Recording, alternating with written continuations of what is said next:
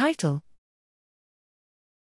Longitudinal investigation of changes in resting state co-activation patterns and their predictive ability in the zQ175 mouse model of Huntington's disease. Abstract: Huntington's disease, HD, is a neurodegenerative disorder caused by expanded, greater than or equal to 40, glutamine encoding CAG repeats in the Huntington gene, which leads to dysfunction and death of predominantly striatal and cortical neurons.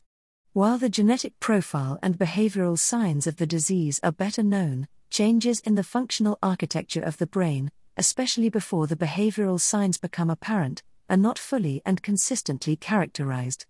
In this study, we sought markers at pre, early and late manifest states of phenotypic progression in the heterozygous, HET, zQ175 delta neo, DN, mouse model, using resting state functional magnetic resonance imaging, RSFMRI. This mouse model shows molecular, cellular, and circuitry alterations that resemble those seen in HD in humans. Specifically, we investigated, longitudinally, changes in co-activation patterns, CAPs, that are the transient states of brain activity constituting the resting state networks, RSNs.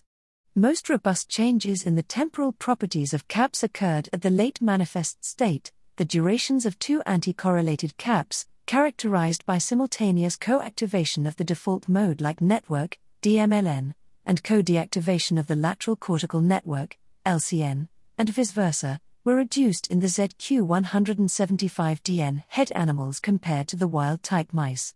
Changes in the spatial properties, measured in terms of activation levels of different brain regions, during CAPs were found at all three states and became progressively more pronounced at the manifest states.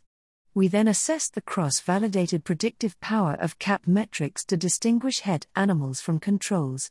Spatial properties of CAPs performed significantly better than the chance level at all three states with 80% classification accuracy at the early and late manifest states.